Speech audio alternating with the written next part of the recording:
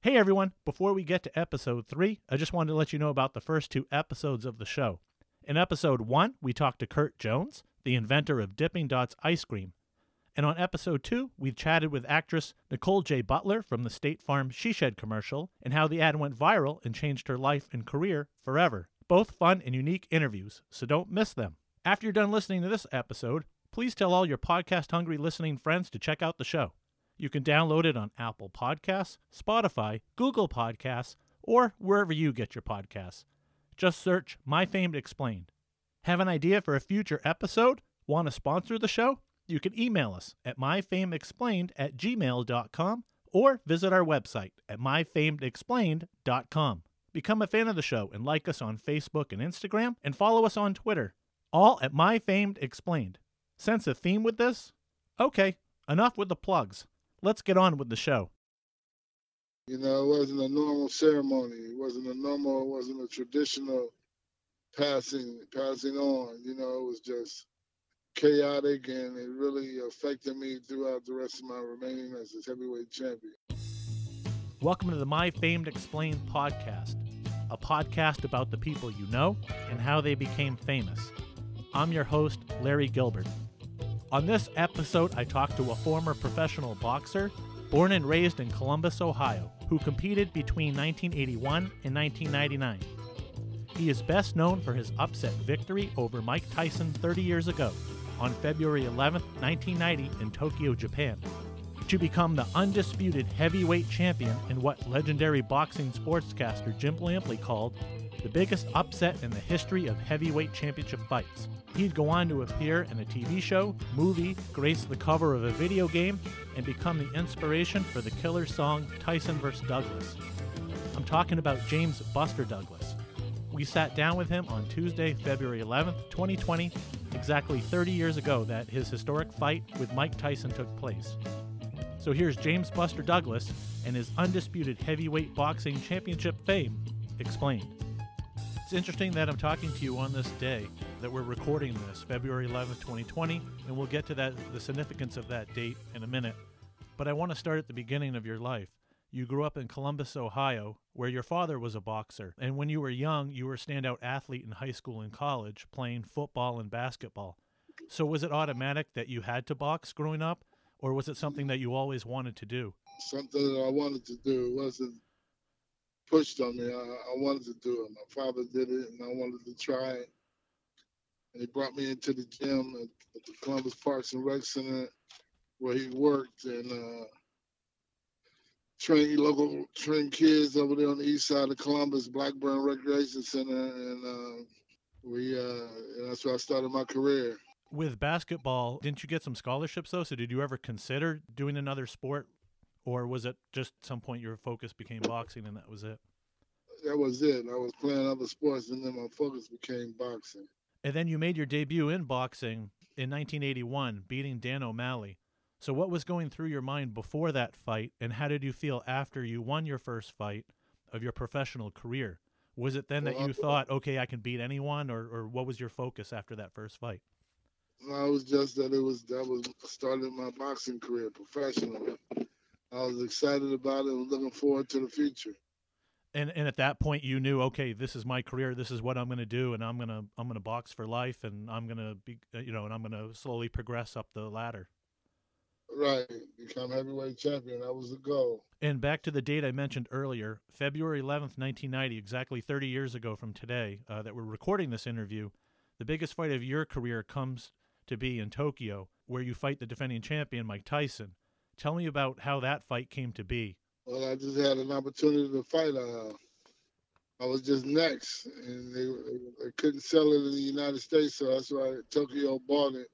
And that's why we ended up being in Tokyo, fighting for the title. How did you feel, though, about this fight? Did you think, okay, I'm ready? Did you think I'm way in over my head? What was your approach to the fight? I felt positive about it. Like I had an opportunity to become heavyweight champion, to win the championship. I felt very strongly about it. I had a great training session, and I came to win. And about 20 or so days before the fight, you lost your mother, Lula Pearl. That must have had impact on you and on your mind at the time. Was continuing with the fight a testament to her, and that, she was looking down on you and would have wanted you to continue with the fight? Right, most definitely. I knew that she wanted me to continue, and I knew her passing was, was a blessing in disguise, because she was in a lot of pain, and it's just her time, and I just maintained. She raised me to maintain my focus and keep it together and fulfill a dream. It seemed like both of your parents had an impact on your career and really influenced you to do what you did. On my life, they did. Very impactful. And then on fight day, only one Las Vegas book would release odds at 42-1 against you. And Mike Tyson at the time was king of the boxing world, and you beat him. One of the greatest upsets in boxing history.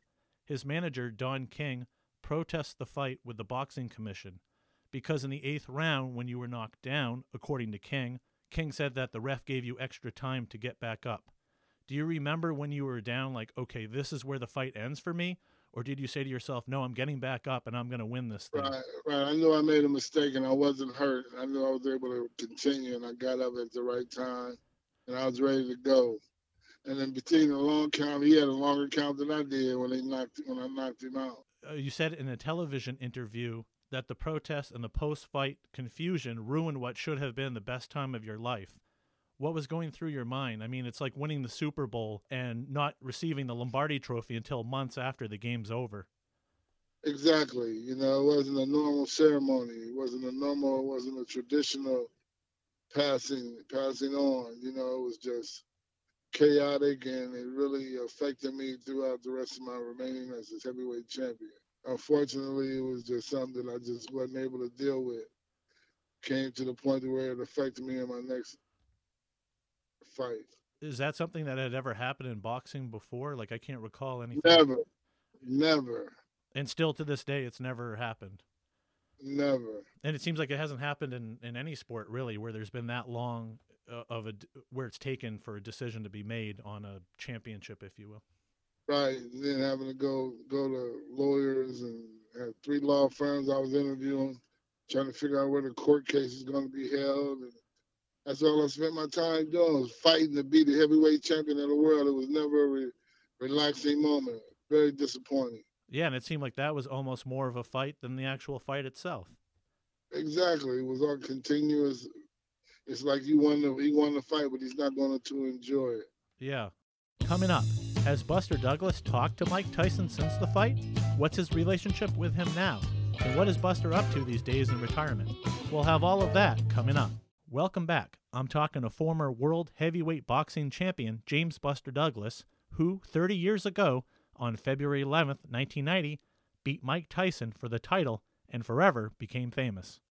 Do you have a relationship with Mike Tyson now, and have you seen him, or do you ever talk or anything like that? We talked maybe in November. It was a pleasant conversation, and he invited me to do a podcast with him. Oh, okay. All right. So like this. Yeah. And you had the title for over 8 months before you defended it against Evander Holyfield in October of 1990. You told the Associated Press of the fight it was a relief, and then it was upsetting, too, because of how it all came to an end. So what did you mean by relief when you lost to Holyfield and lost the title? Well, just being under the microscope like that. And it was just to the point that at that time I felt like it was relief, but then it became a depression. Got very depressed, and really felt bad about how it all came to a crashing end. Was it because also that, with all this controversy, that you could then put this chapter of your life to rest and move on, to continue your boxing career after this? And then you retired from fighting and got into a slump, like you just mentioned, but you took control of your life again and made a comeback in 1996 before ultimately retiring in 1999. And now you work with young students teaching them boxing in the city of Columbus. So how rewarding is that? That's been very rewarding, and I really enjoy it, and it's very fulfilling. And what advice would you give to listeners that are young that would want to grow up and become a star athlete and maybe the next Buster Douglas and follow in your footsteps? Well, give it all you got, see what happens. It's nothing like winning or losing and not being able to say that you gave it all you had. give it a try and see what comes out of it. Do you have any regrets or anything that you would do different looking back on your life? No, it's just, I'm glad it turned out like it did. I was able to achieve the ultimate goal of becoming the heavyweight champion of the world. And, I'm just happy about it. I moved on and I'm having a great life. That's right. And it's something that you've accomplished that they'll never be able to take away from you. That's right.